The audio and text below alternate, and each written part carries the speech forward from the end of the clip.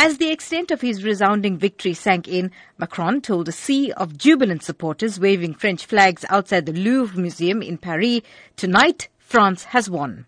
Almost definitive results showed Macron winning 65.82% of the vote in the first ever election he has contested, far ahead of the nationalist Le Pen at 34.18%.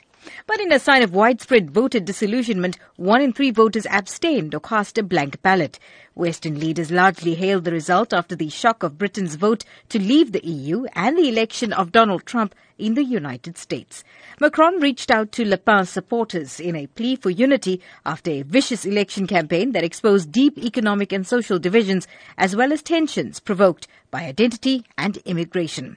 Macron walked onto the stage to the strains of Ode to Joy, the anthem of the beleaguered European Union that he has promised to help overcome the wounds of Britain's impending exit. His 64-year-old wife Brigitte, who he wooed when she taught him drama at school, joined him on stage with her children and grandchildren. Unknown 3 years ago, Macron is poised to become one of Europe's most powerful leaders, bringing him with a hugely ambitious agenda of political and economic reform for France and the EU.